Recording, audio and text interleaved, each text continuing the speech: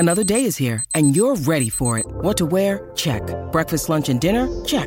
Planning for what's next and how to save for it? That's where Bank of America can help. For your financial to-dos, Bank of America has experts ready to help get you closer to your goals. Get started at one of our local financial centers or 24/7 in our mobile banking app. Find a location near you at bankofamerica.com/talktous.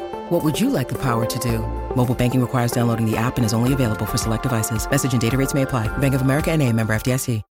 When you need mealtime inspiration, it's worth shopping Kroger, where you'll find over 30,000 mouth-watering choices that excite your inner foodie. And no matter what tasty choice you make, you'll enjoy our everyday low prices, plus extra ways to save, like digital coupons worth over $600 each week. You can also save up to $1 off per gallon at the pump with fuel points. More savings and more inspiring flavors make shopping Kroger worth it every time. Kroger, fresh for everyone. Fuel restrictions apply.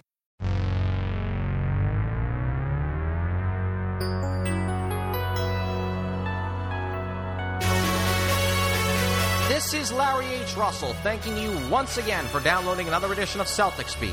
Today's presenting sponsor is the leading organic meat brand in the country, American Farmers Network. AFN's meats are produced by the network of small family farmers who are committed to the most natural and compassionate approach to ranching. With production standards that go beyond even USDA regulations, all of their certified organic beef is 100% grass-fed.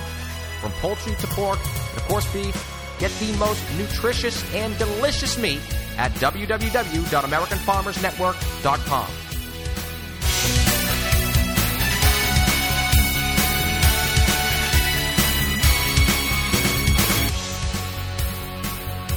You know, in 2010, LeBron James was absolutely vilified, destroyed, not just by media and fans, but by the old school players, by Charles Barkley and Jordan. This is a whole other level. That's like, here's a wrestling analogy. That's the Giant joining the NWO after Hogan beat him for the championship and spray painted the belt like 2 weeks later.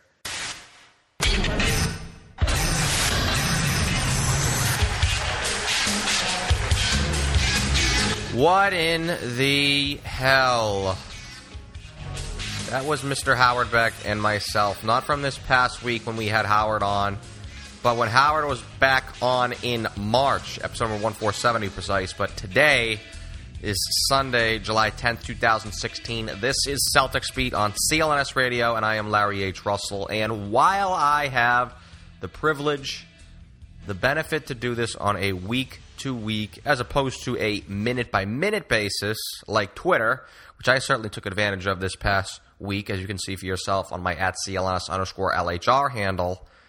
But to take it all in, let the days go by, the emotions waver, settle on a little bit, think things long and hard and 10 times over before I take the air here every Sunday morning. My opinion, my reaction to the news back on the holiday regarding one Kevin Durant has not budged 1 millimeter. I feel precisely how I did nearly 1 week later in the seconds following when I received the news via text from Nick Gelso.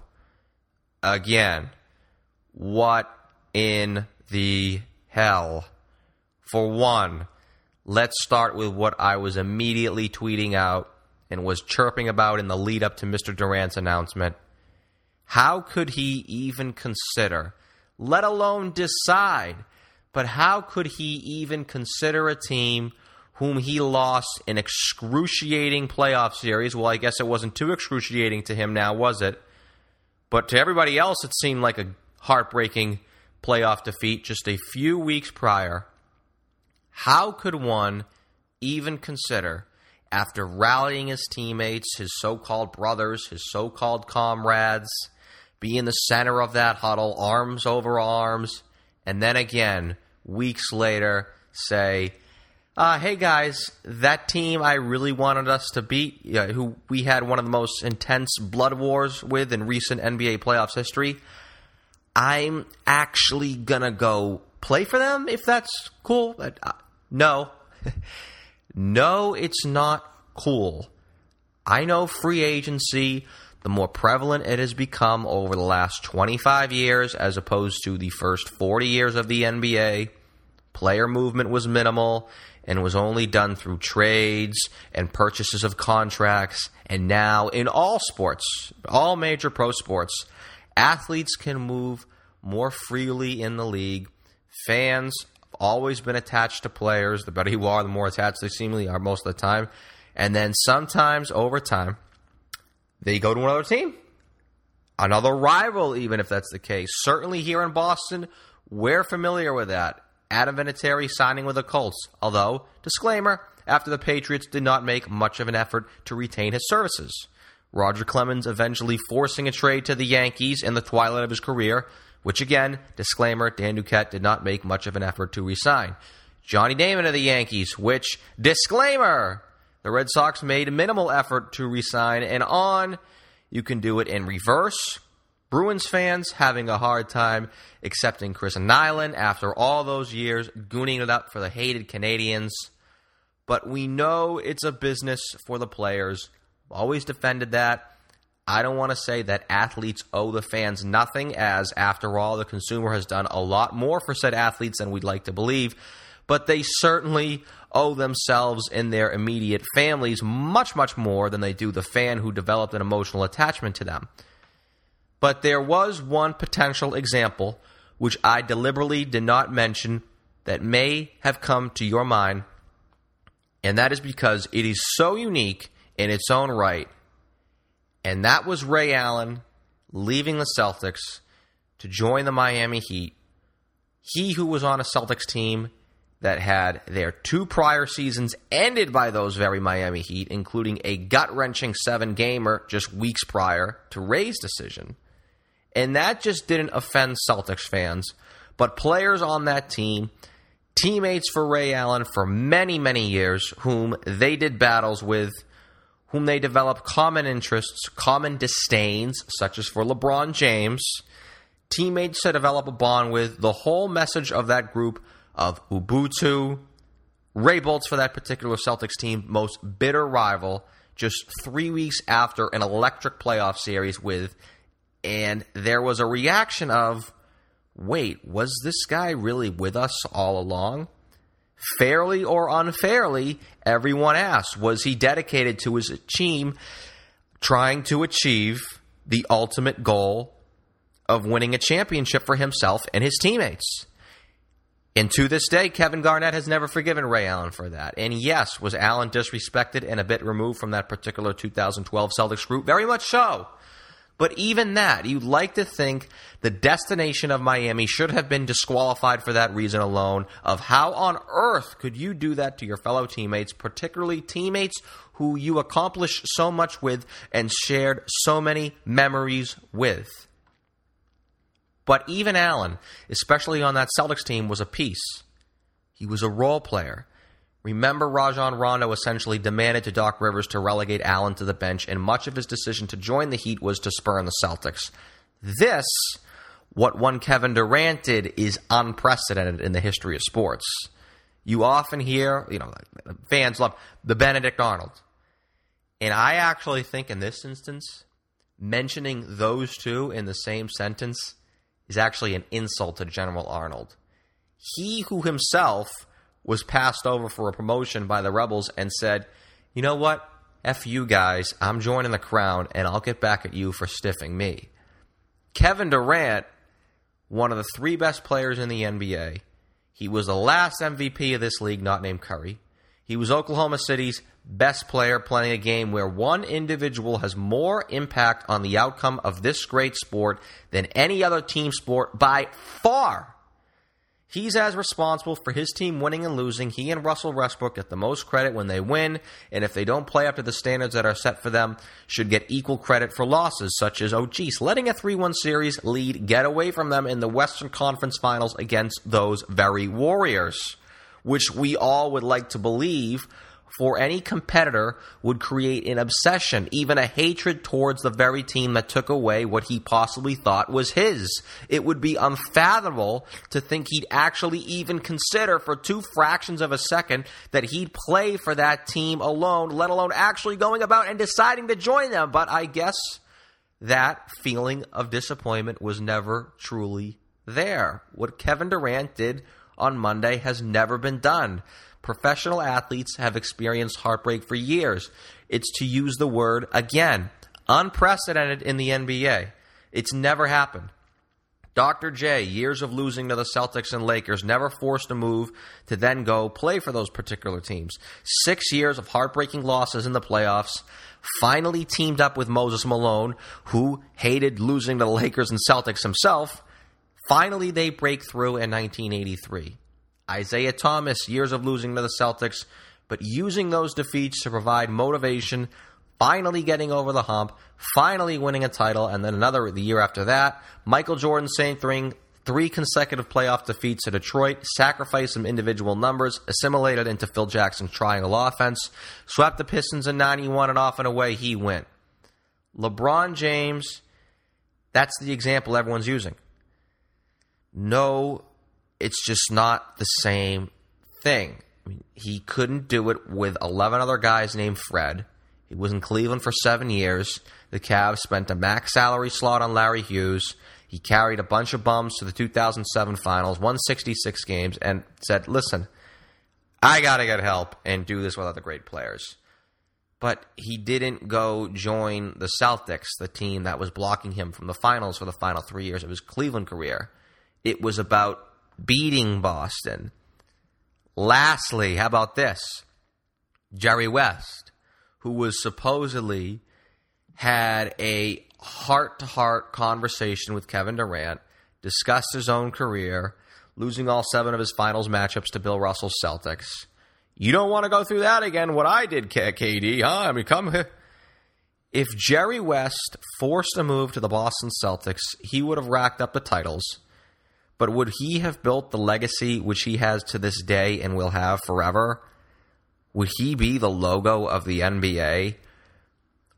I'll reiterate what Stephen A. Smith has said, and I share the same humble opinion as an observer of American sport.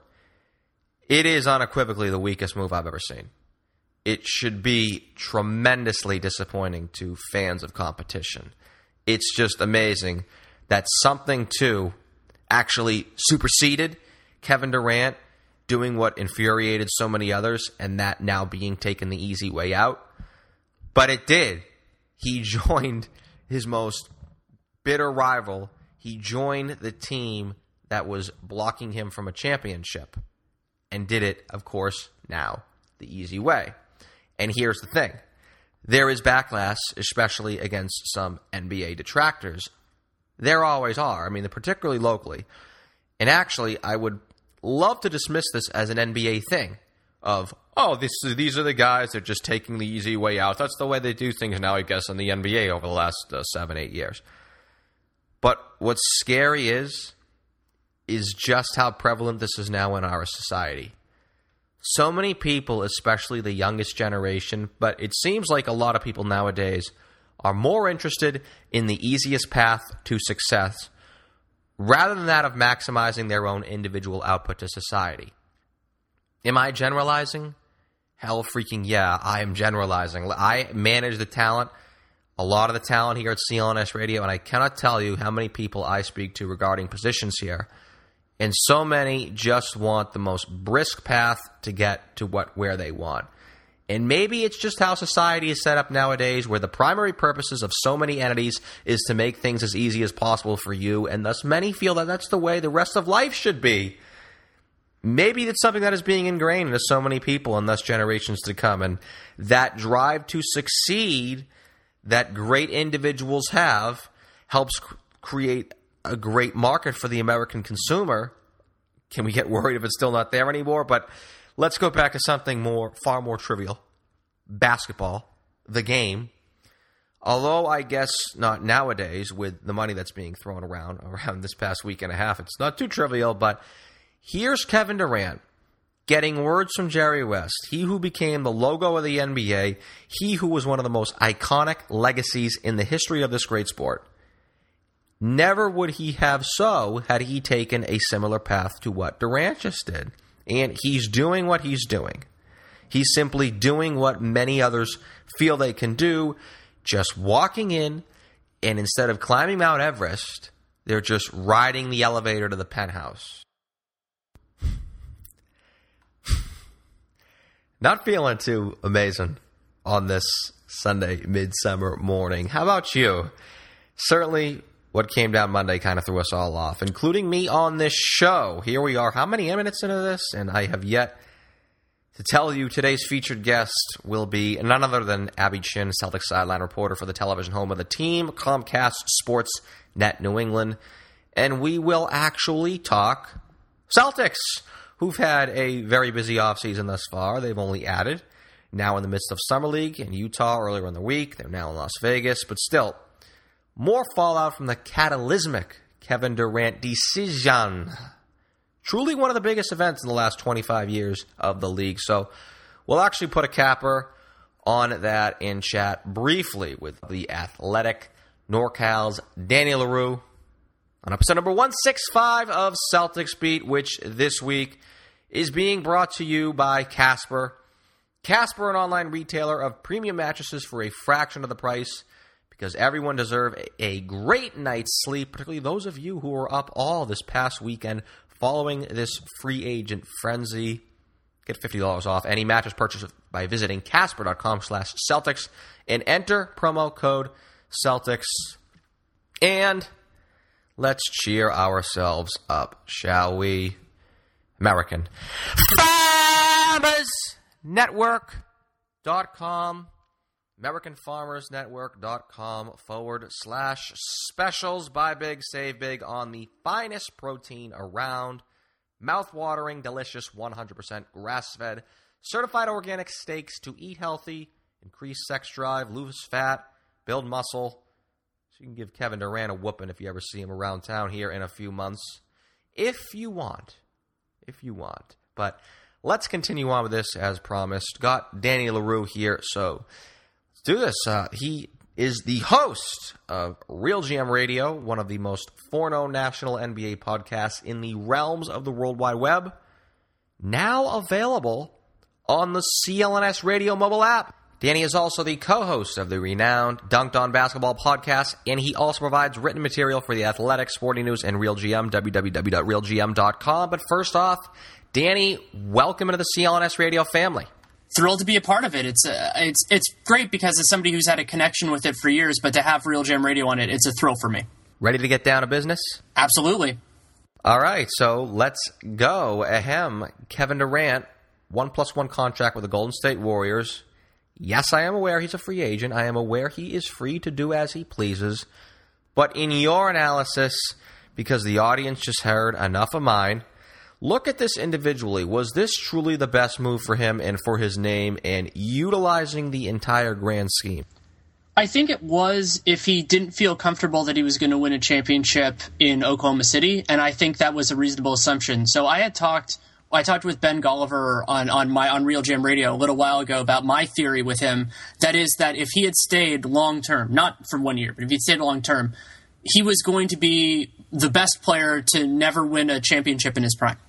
I thought that was his destiny. And so I think that we have to consider that reality when we talk about everything else. And we don't really know. I think the Warriors were a reasonable option if you take that as an assumption. I'm not sure you can really say that, though. I can't really. How can we predict the future and say he could be been the best player not to win a championship in his prime? You look back at the Dallas Mavericks in 2008, 2009. A lot of people thought that window had slammed shut, and they just kept kind of throwing pieces together, pieces around Dirk. Dirk never really had a great player. As one of the three players in NBA history, really not to win a championship without a player. So I think it's pretty much. That is looking ahead and then some by applying that conclusion to a 27-year-old Kevin Durant. And I still even think with my end, and my argument is, he left Oklahoma City fine, and I hate to say, we'll use a Stephen A. Smith argument, but for me, it's still the team that he went to. But, so does that – he didn't choose them, ever. They had match rights on him when he was a free agent. He went there, and I think if we're talking about legacies – one of the important differences in the way that and this was true with LeBron James, is that a lot of the great players in history who people think of, they didn't change teams. Michael Jordan didn't have as good a core around him, but Larry Bird and Magic Johnson had all-stars, Hall of Famer Larry Bird won a championship in 1981, really without a dynamite supporting cast. 84, 86, I'll give that to you, not 1981. I mean, the 81, I'm sure you know it better than I do, but I mean, I would say that the 81 cast, at the very least, was better than what LeBron had before he left Cleveland the first time. Oh, no, unequivocally. We're talking about Kevin Durant, and I mean, I just want, not to interrupt you. Go ahead. But Durant is going to a team, if you want to use Larry Bird had a supporting cast. Larry Bird had Kevin McHale, Robert Parrish in 1984, 1986. Not so much in 1981. 81, Parrish was a bit of a reclamation project. McHale was a rookie off the bench averaging 9 points a game. Tiny Archibald was at the back end of his career. But Larry Bird was the best player on the team. Kevin Durant's going to Golden State to become Golden State's Kevin McHale type, if you want to use a little Celtics comparison in the realm of a supporting cast. I would say it's more like he's going to be the Dwayne Wade to Curry's LeBron James, but I think it's very possible that game in, game out, Kevin Durant is the best member of the Golden State Warriors next year. I think that's a very reasonable possibility, and I think that why I wanted to say the thing about Oklahoma City is because my personal feeling was that Russell Westbrook, even with Durant, was not going to stay, and I think it's hard to argue, while of course you're right that you never know. And I mean, that can be in the big picture with Dallas or in the small picture, like the finals being 3-1. It was a reasonable possibility. And if, let's say he, for whatever reason, and I think this is true, that he was particularly interested in Golden State, from a PR perspective, leaving now could be better than leaving next year because Golden State might have won the title without him this year. So much of this is driven by PR, but I think you're putting too much of an emphasis on why he left Oklahoma City. Once again, I still think it is because of the team he went to. And this is my own personal opinion, I thought so much of it was driven the easiest way for him to enhance his profile, and not just his profile, but really his portfolio. I had Adrian Wojnarowski on the show back on Super Bowl Sunday, episode number 143 in the archives, I believe. And he said, what I think a lot of us do know, and I'm going to be stating the obvious here, no longer for an individual when it comes to marketing oneself is it now being the big market. Oh, of course, the Bay Area is a big one, but hey, you know what? It's not New York. It's not Chicago. It's not Los Angeles. It is about winning because winning gets your face on TV more now, not just nationally, but to the world and the massive NBA global audience as you go deeper into the playoffs. Deeper into the playoffs means more games for you and then more nationally televised games during the regular season. And this exposure, it maintains your relevance in the can't remember anything that happened more than 10 minutes ago type society that we got going today. And I kind of go back to what I said in the opening here rather than maybe taking a challenge head on, which I guess only the most ardent observers would notice and thus create a lasting positive image of oneself that, really cannot be measured concretely, which, listen, probably means less than nothing to Kevin Durant. I'll be the first to admit that, what people myself think of him. But rather to what I said earlier about taking the elevator to the penthouse to create the most convenient avenue for himself to expand his portfolio, and thus going back to the team he chose. So I definitely think that there is a rationality to that. However, I feel that if he was going to leave Oklahoma City, that none of the other options were perfect in that way. I think Boston would have been fascinating just because they could have added a lot around him, but there are also a lot of question marks. And when a player is committing, even if it's – because when Durant's changing teams, he's changing teams for a long time. He's not going to hop one or two every year. So – Boston is great, and that would have been a team that I would have seriously considered both this year and next year if he had stayed in OKC for one more year. But he knows who he's going to play with in Golden State, and there just aren't really any other teams at that point where he's going to do that. So if he was going to jump, I think that it was a reasonable jump. And while you're right that there is those kind of implications, it's also possible that he doesn't care as much about that, and instead of miring and having to fight for everything, he gets to have a lot of fun. They're going to win a lot of games. They're probably going to win at least one championship. And if that's what he prioritizes, I think that's totally fair. And I think that's what it is, Danny. I guess you kind of agree with me there in that, yes, he doesn't have to carry the burden. He does, and he made that clear with his sources in the media. Thus, in my eyes, listen, if we're going to laud these players and talk about how great they are when they score 40 points in that game winners, where they rank in NBA history, then you know what? They deserve critique for things like this, going to a team that knocked you out in the playoffs, taking an easy path to the mountaintop. So kind of what I'm going at here is if we're going to talk about the game And hey, don't get too upset, NBA players, because the coverage of this league has been so important, these players making the money that they do, even our opinions. But in terms of his own individual legacy, it now becomes very hard because he doesn't want that burden, at least it seems, for him now, where while he'll be a great player on a championship, certainly one of the best players in NBA history, but Pantheon, which I think is something he certainly can be, or something that we were actually considering, but be the head man like a Magic, Larry, Jordan, Shaq, Duncan, LeBron, best player on multiple title teams, I think that's gone now. And what I don't get here is what was abundantly clear, or certainly last weekend, is, well, maybe I do get it. He's more enamored with his actual PR. And last weekend, oh my God, he certainly considered the PR. I mean, he certainly is. How else can you explain the reporter who was fed the most? I don't want to say who he is because I have zero respect for the lack of regard this individual has for his audience, but I'll hint at you that he works for a 4-letter network which begins with a vowel. I mean, he was on the air throughout last weekend with more information than anyone, and then in the immediate hours afterwards, per usual, no regards or ethics whatsoever, complete lapdog for the Durant camp and applied every ounce of positive spin he could. This will allow him to be recognized more for his defense and rebounding. Like Michael Jordan was never recognized for his defense, particularly in the late 80s, please.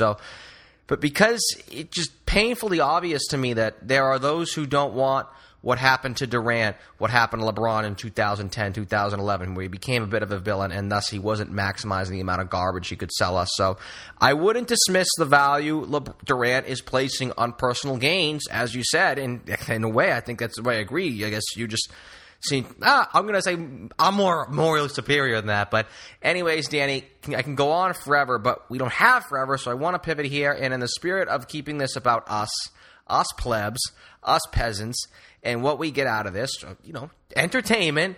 What about that? Put that yourself in just Mr. Average NBA fan, or think from Mr. Guy there. This super team in the Bay, good or bad for the NBA? I think people say a lot that having a super team is bad because it's for the idea of competitive balance. But there have been really ludicrously good teams a lot throughout the past, and the most notable recently being those Miami Heat teams. Those teams were almost as loaded as this Warriors team is. I think about like the 2012-2013 Miami Heat team, or even the 11-12. Those teams were absolutely stacked. Fans watched them. Fans were interested because you get into that old talk radio idea of that the people who love you will watch you, but the people who hate you will watch you even longer. And they're watchable in that sense. And it's not like the rest of the league is weak. I mean, a theoretical Warriors-Cavs finals would be huge. A Warriors-Spurs conference finals would be huge. You have all these other things that are interesting, and a dominant team that is fun to watch. Like, this isn't the New Jersey Devils with the neutral zone trap where they're beating teams and it's unwatchable. This team is going to be an offensive force like we have never seen before if they operated even close to what they could do. So they're going to be watchable. They might only be watchable for the first half of a lot of their games, but that's okay. And I think that it will work in that sense. And the point about watchability is incredibly important because, in my opinion, fans will gravitate towards things that they enjoy, and they will go in that direction. And so the Warriors will be really fun. They'll be good offensively. They'll be good defensively. And that won't take the edge off of Durant being a villain and a ring chaser and all that, but it will make the product more enjoyable. I think you brought up a great compare. That was a funny thing that you did, bringing me back to the Devils of the 1990s. But I think there's a lot of – you were talking about Warriors Spurs. This is an argument for another day, but I'll just throw this out there.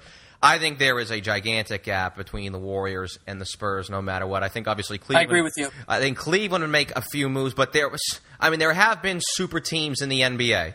60s, Lakers v. Celtics, but it was Lakers v. Celtics. 80s, Lakers v. Celtics.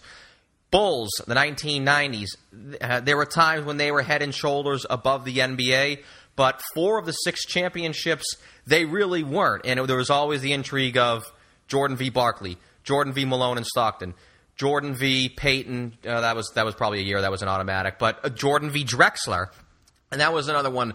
So, I think that there needs to be some sort of competition there. Miami, that reference that you did, I thought going into it, when Miami joined forces in 2010 to form that super team, we all thought that Miami would be great. But oddly enough, they really didn't fit, and it really never seemed like outside of that real long winning streak that they had in 2013 that they really maximized that output of the team, particularly offensively. They were known so long for their defense, but of course, that's just a target for another day. I still have to say one thing almost certainly to watch for.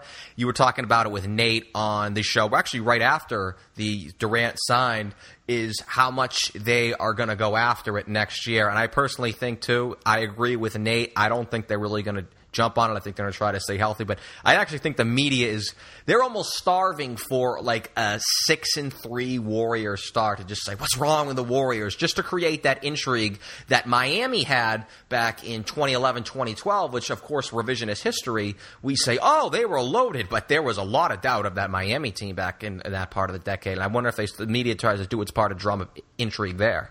Oh, they certainly will. It's going to be a different type of intrigue than the Warriors starting out. I think it was 24-0 last year. And it's funny because that has been overshadowed by everything else that happened with this team. And it probably will be rockier at the start just because these guys are going to have to adjust to playing with one another. And they're going to have a lot of different players as well. While there's a lot of continuity within, let's say, the top 7, everybody else is probably going to be new or close to new. So it will take a little bit of time. But the thing about galvanizing teams is that there's an intrigue no matter what they do. If the Warriors are gangbusters at the start, that's a story. If they're shaky, that's a story. And so they're going to be there. And what I love about the NBA as somebody who watches the whole league is that there's a whole lot of other intrigue around. And if you want to talk about future opponents, I'm going to bring up one name. It's not for probably this year or even 2 years. Karl Anthony Towns. I think he is going to be in that conversation for being a really special player. And Tom Thibodeau is exactly the right coach to maximize that team. So just hope he doesn't run him into the ground. Yeah, but that's definitely a concern. But I think he's learned that. Thibodeau is somebody who bounced around the league kind of during his year in the wilderness, and I think he kind of got a sense of that. His hard driving won't stop. You know that as somebody who follows the Celtics. That's been true forever. But I think that Minnesota in, let's say, 3 years, they could be that Western Conference foil that everybody wants the Warriors to have. I just hope that they're not the Oklahoma City Thunder of 2011, 2012, when everybody thought they were sort of booking them for championships, and it all sort of whittled apart, though. But to sort of get you out of here, you did talk about it with Nate. If you want to hear this more in depth, I do suggest our audience to go ahead and subscribe to the Dunked On Basketball podcast. Download the July 4th episode. Great episode, immediate reaction. But you talked about it with Nate. I'll give you a little bit of the floor here. What do you think is going to be Steve Kerr or even the Golden State Warriors' approach? Do you sort of see them easing it off the gas pedal a little bit so that way they can stay healthy for the end, which of course was a big issue last year, especially with Steph Curry, who has had injury problems in the prior past? Or are they probably going to sort of galvanize themselves, sort of drum up some outside hatred and take a 2007 Patriots approach and say, hey, we're so hated, it's us against the world, screw it, let's just run over and roughshod, even if we're in a fifth gear for far too long in the season? I think until maybe around the All-Star break, they're going to be the 07 Patriots. They're just going to be in that mode of like, we want to show it to everybody. Draymond Green has been the heartbeat of the Warriors for years now, and I think he's going to embrace this more than anybody else, even though it's not him that's being vilified as much as Durant. And then once the All-Star break hits, if let's say they're comfortably in, like they have a lead in the Western Conference at the bare minimum, maybe in the whole league, then you start to see guys have like a 25-minute game or even sit entirely. But I think the first couple months of the season with this Warriors team are going to be must-see TV, and that's going to be different for a more casual basketball audience that is used to picking it up, maybe around the All-Star break or maybe after football ends. This Warriors team is going to be worth watching, and they're going to be talked about on everything from day one. Real quick, it's mid-July, but it's prediction time. How many wins, and do they get it done? I'm going to say for wins, I'm going to say they get 65, and wouldn't be surprised if they went over or under that. But I'm going to say 65, and yes, I think they'll win the championship. This is not what you asked for, but I'm going to put their odds right now at 70%. Danny Leroux of The Athletic. Follow him on Twitter at Danny Leroux, and as stated, host of Real GM Radio, a weekly podcast covering the NBA on RealGM.com. And yes, the CLNS Radio mobile app, yet another reason to download it right now if you haven't already. Danny, thanks so much for stopping by, my man. Thanks for having me. Episode number 165 of Celtics Beat is brought to you by Casper. Casper is an online retailer of premium mattresses for a fraction of the cost. They are revolutionizing the mattress industry by cutting the cost of dealing with resellers and showrooms and passing that savings directly to the consumer.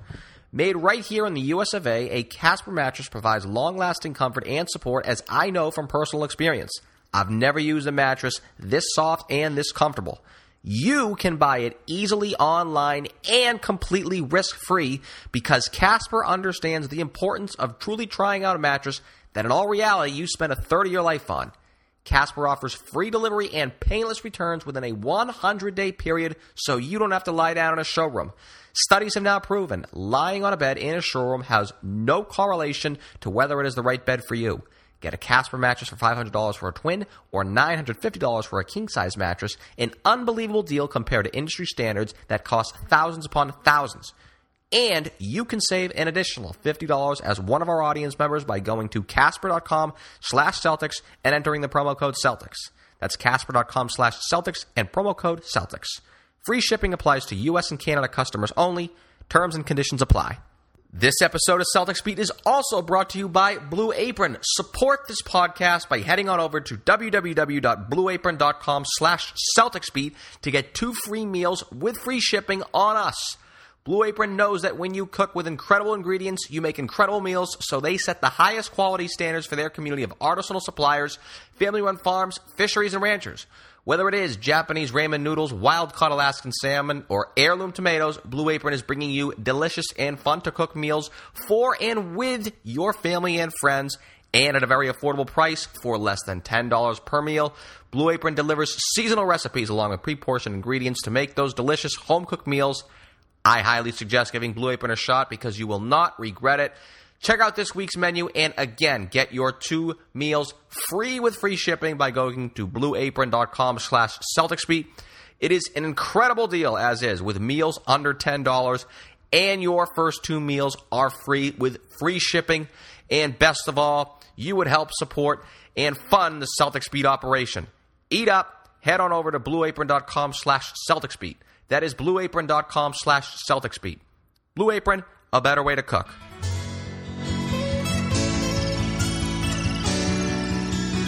Looking here and what's ahead, the vision that I see here, and not only with the owners and the GM and Coach Stevens, but I feel like they're heading I like the direction that I saw when I met with them. I felt comfortable. I felt confident in the potential and what can be, and I'm very encouraged by the group of players that are here. Finally, okay, we can get to what you really came here for, not just today's featured guest segment, but for actual dialogue regarding the local basketball team, the Boston Celtics, on Celtics Beat, the #1 podcast on the web which covers the NBA's winningest franchise, which truly holds merit after all. I thought the prior history of the prior organization here didn't matter too much, huh, Talking Heads? Just heard Al Horford there at his introductory press conference. Welcome to Boston. If you missed the press conference, get his bonus audio, which is only available if you listen to this broadcast on the CLNS Radio mobile app. Runs about 15 minutes, definitely worth your time, so you can do that now if you want to pause this. But who's going to do that as it's time to get right into our featured guest segment? Abby Chin, Celtics sideline reporter over on CSN. Welcome in, and thank you so much for providing us your time within your hectic work schedule. Good morning. I'm happy to be here. Thanks for having me. I appreciate it, Abby, and there is so much has been paid attention of the acquisition of Horford, the non-acquisition of Kevin Durant. I've just spent nearly the entire show on it this far. That whole storyline did its best to cripple my 4th of July weekend. I know you enjoyed it, but I'm deliberately straying from Durant for the time being. That's why we have you here to provide your own insight. But before we get into specifics of what the Celtics have done so far, they just introduced Al Horford back on Friday. Full press conference up on the CLNS Radio YouTube channel, youtube.com/CLNS Radio. But one of the things us intellectually advanced were discussing, particularly here on the CLNS Radio airwaves over the past 10 days, was seemingly management strategy when attacking this free agency period. I think there's no better way to describe it than the Adam Dunn approach. Home run or strikeout, swinging for the fences. Didn't waste a millisecond with any of these B-level free agents. So suffice to say it worked out, but was this an approach you would have taken? I think it's the only approach the Celtics could have taken after, what has it been, 2 summers, almost 3 summers of really having nothing to show for all of the Brooklyn draft picks in that incredible trade that landed. all of these assets that Danny has acquired. I think it was so smart. And I love this week from hearing from co-owner Wyc Grousbeck and Danny Ainge, kind of the behind the scenes, all of the details and everything that went on in the pursuit of both of these guys. And that's something that we learned in the press conference with Al Horford yesterday. We know the Celtics took some of their players and Tom Brady to the Hamptons to meet with Kevin Durant, but 4 players also went with the team contingent to Atlanta to meet with Al Horford. Horford told us yesterday it was Marcus Smart, Isaiah Thomas, and Kelly Olynyk are the 3 that I can remember off the top of my head. And he said, more than anything, that's what impressed him, because those guys took time out of their busy summer schedules that it was so important for them. They wanted to be there. They wanted to be in those meetings, and they wanted to tell Al how much they wanted to play with him. And I think that made a huge difference.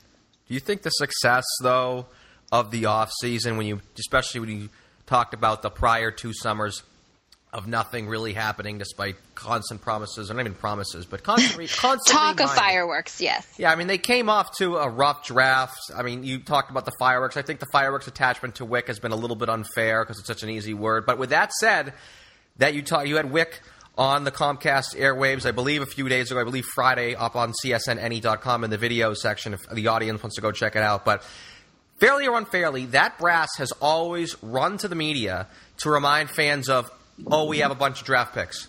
Oh, we have a bunch of trade assets. Oh, we have 2 max salary slots. Could there have been a pretty sufficient backlash from the general portion of the fan base had Al Horford gone in a different direction? I think we absolutely saw that backlash on draft night when Wyc Grousbeck got booed in an arena full of season ticket holders. Those are Celtics fans through and through. They've paid thousands of dollars to watch games, and they booed the co-owner of the team. So I think absolutely there would have been backlash. I don't know to what degree.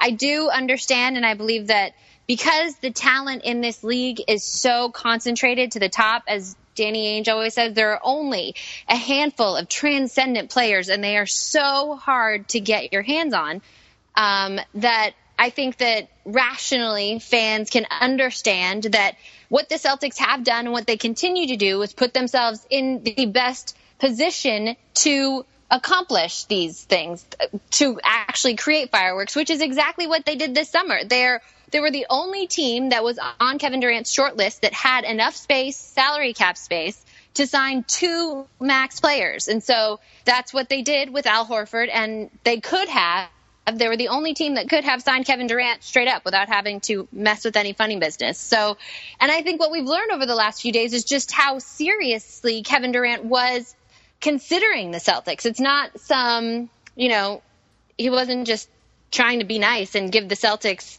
some play. He really thought hard about joining Boston, and the presentation really impressed him. That's what Al Horford told Kyle Draper and Brian Scalabrine yesterday, that he talked to Kevin after he made his decision, and Kevin was absolutely intrigued by everything that was going on here in Boston, but he had to make the best decision for him at this moment, and that is creating a super team in Golden State. Can you look at it positively by saying, if you look at it from the Celtics point of view, because I'm straying so far from Durant now, I just went off on him for forever. But could you look, if you want to, the backstory of the whole Durant thing is what you just mentioned, how the Celtics were a finalist. And when you think about them being a finalist, it sort of gives you a good measurement of where the franchise is in the league and what other players around the league think of the team. And I guess this is really just kind of cozying up to the team and really kind of scratching their back a little bit. I think it really does hold a lot of water when one of the best free agents to hit the market in NBA history. It is you hear a lot of these stories of, oh, the Celtics have never signed a major free agent in his prime, blah, blah, blah, blah, blah. But you know what? So have another 27 NBA teams. They just don't hit the market. Kevin Durant's one of the best free agents to hit the market. So how much do you think that says about where the Celtics are as a franchise when one of the best players that's a free agent to legitimately test the water actually has Boston as a finalist against a 73-win team and the far and away favorites to win the championship and the organization he's ever played for?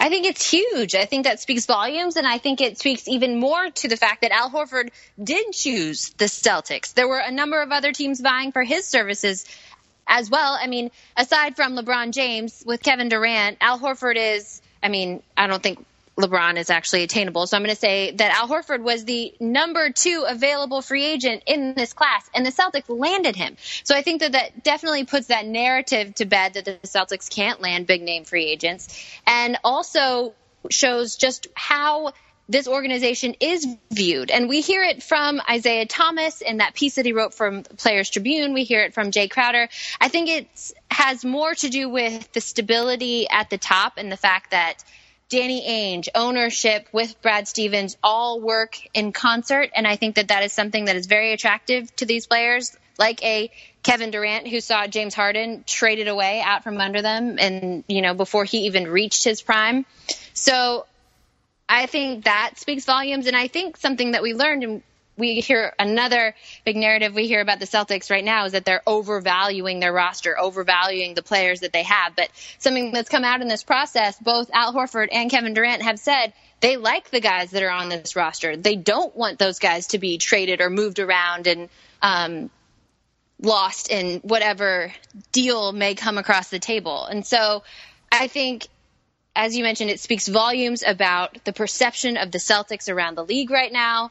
However, I feel like the NBA is pretty fickle and those things can change quickly. Not long ago we were worried the Golden State Warriors were the bottom of the barrel, and now they're the absolute top.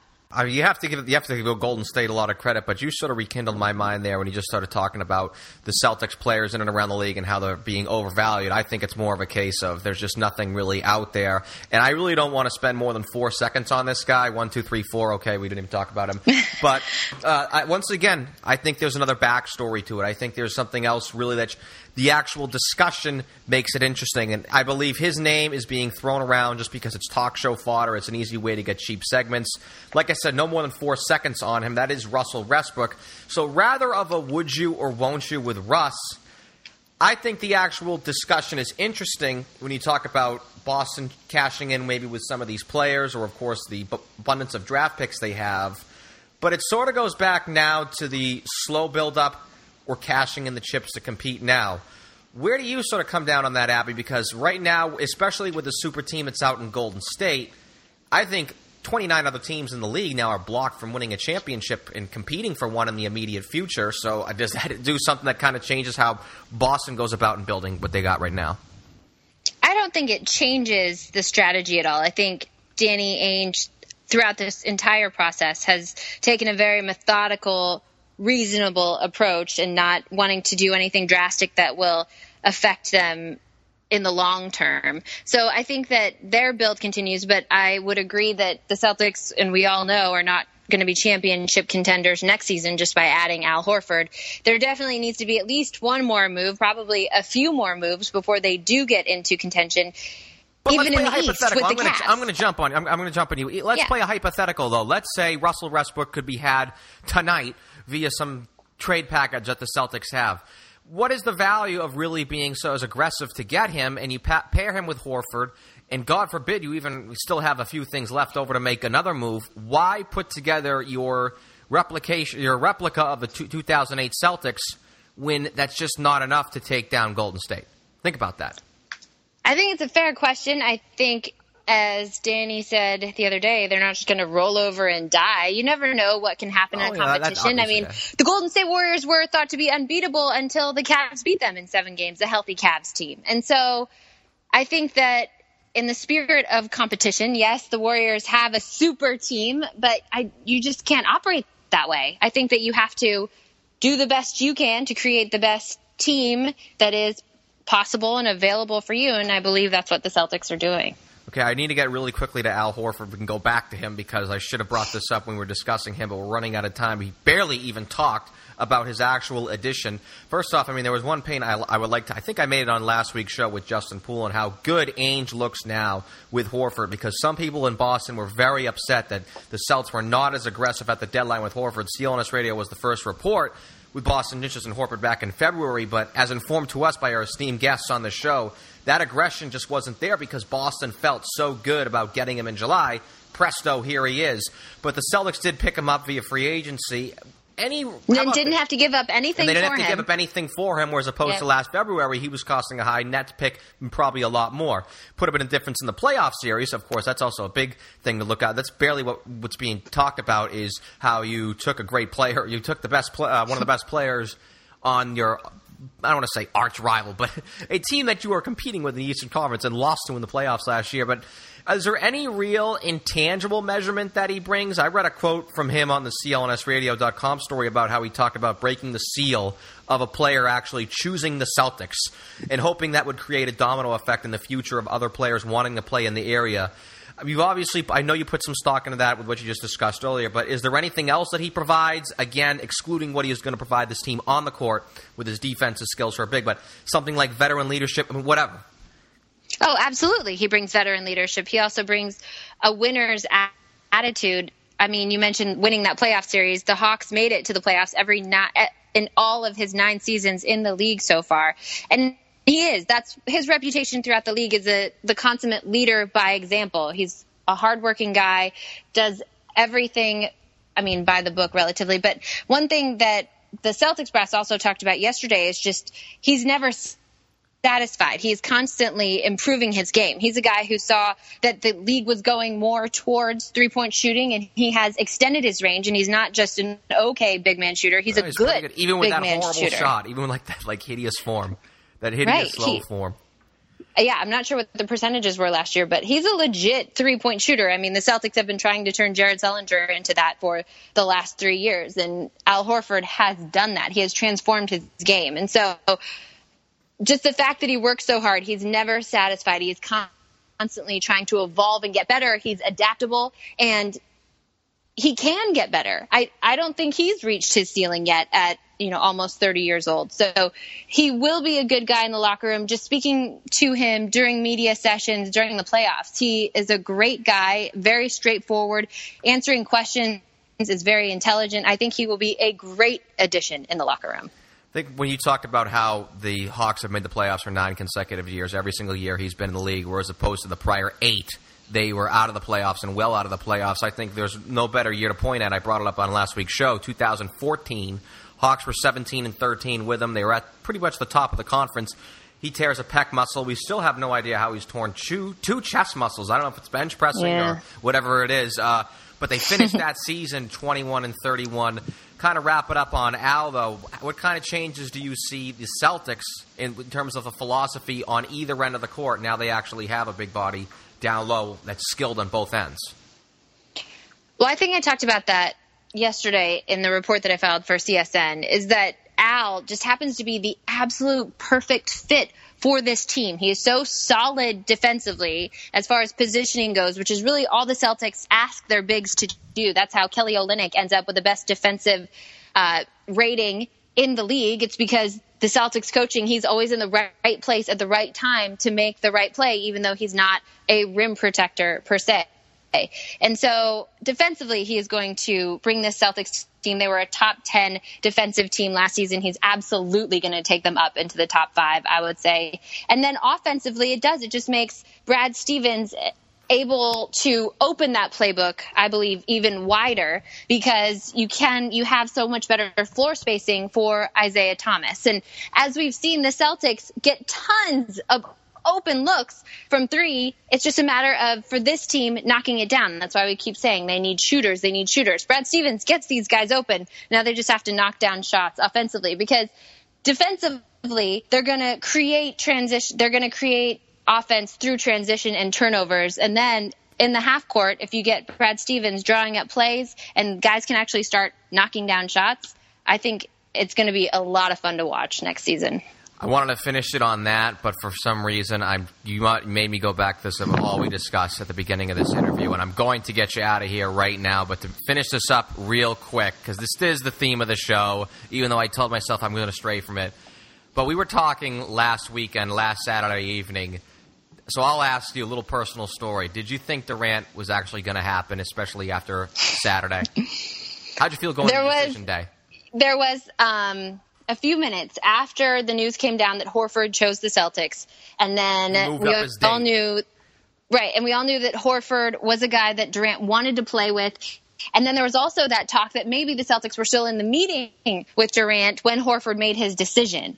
And I think in that moment, I thought to myself, maybe Durant and Horford want to get together. They want to decide who they want to play with. So they're going to, tell Danny what they want done, and it's all going to happen. It's all happening. I think I felt that way for about 15, 20 minutes. And then more and more news started to leak out on Twitter that, they were not still in the meeting with Durant, and Durant still had meetings to take and was leaning towards Golden State and things like that. So, it might have been more than 15 minutes, but I definitely was excited and had myself convinced that we were going to get Kevin Durant. Oh, I love that. We. But Abby Chin. Throw it out there. Abby Chin, Comcast Sportsnet, www.csnne.com. You can follow Abby on Twitter at TVAbby. Abby, hope you enjoyed your maiden voyage here on CLNS Radio. No question, Larry. Thank you so much. Let's pause for a few brief seconds for station identification. You're listening to CLNS Radio, home to the original Celtics podcast, Celtics Stuff Live. Thanks, Justin, and thank you, Abby, for allowing me to get away. I can't believe how much there was to talk about Durant there. Even I got that in there, then how much I really couldn't even get to in this show, even earlier in the show. There were so many ifs, and the biggest if, of course, being the spike in the salary cap with the new TV money. The Boston Celtics, they have done a phenomenal job over the last 3 summers, post-Garnett, managing everything, the trade assets, and, of course, their salary structure, and it just sucks. Well, it just sucks that Kevin Durant did what he did. But it really stinks that every team in the league got a bailout, and that washed away pretty much the great job the organization did with their salary structure when they were able to maintain all the 2 max salary slots throughout these last few summers. But done lamenting. Again, great chat with Abby. Positive moving forward. Look at it as a way to measure where the organization is truly at, where one of the 5 best free agents in NBA history to hit the market and legitimately test the waters, as Mr. Durant did, had the Celtics as a distant third, but a finalist, and in actuality was in consideration with a 73-win team and the organization he's been with, Mr. Durant, since he was drafted.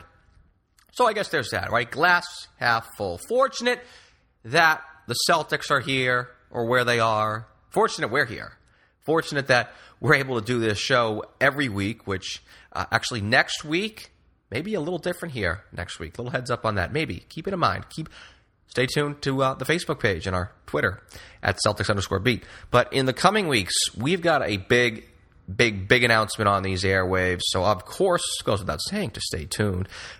Got a little announcement as of now. Someone is going to be very happy, as you'll find out in the next few seconds. For those of you who have subscribed, rated, and reviewed this podcast on iTunes, thank you so much for doing so. Again, we greatly appreciate those who do it. It helps us give you what you want. Getting that feedback makes this show that much better, and it just goes such a long way. It's why we hold these contests. To do what we do is a way to, of course, give back to our audience. And, of course, getting like that, something that takes 20 seconds on your end, it is very, very important for us. If we get those ratings and reviews, of course, subscribe on iTunes. Even if you haven't done so, again, just please subscribe, rate, and review Celtics Beat on iTunes. It just takes a few seconds of your time, and a big help to this show, please. But we do have a giveaway, as promised, from last week's show.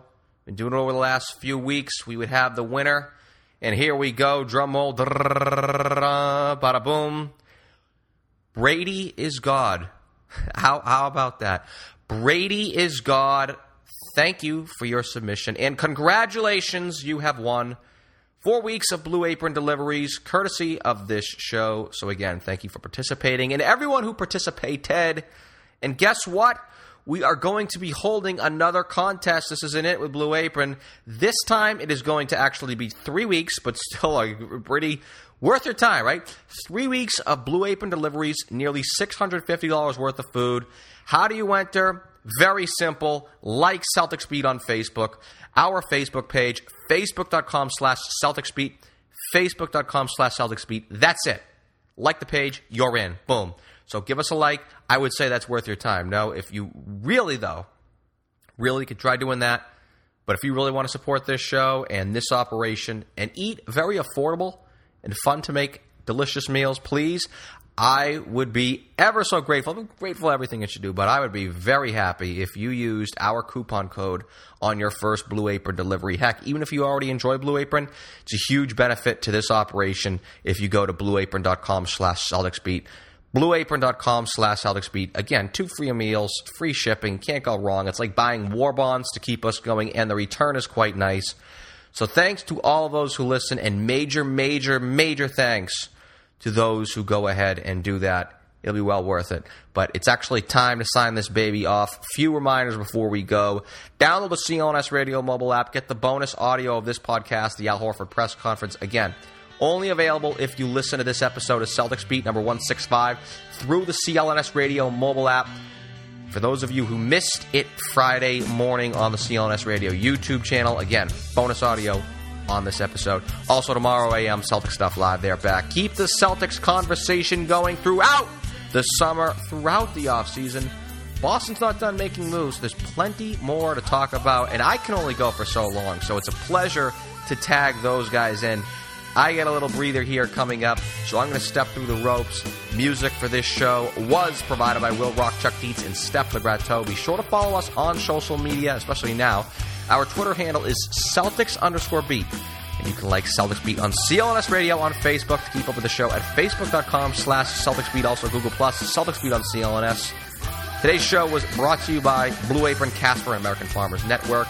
Love to thank our guests, Real GMs, Danny LaRue and Abby Chin of Comcast Sportsnet New England. And of course, our loyal audience for tuning in yet another week. Thank you so much. Anything you can do to help the show, we appreciate that even more.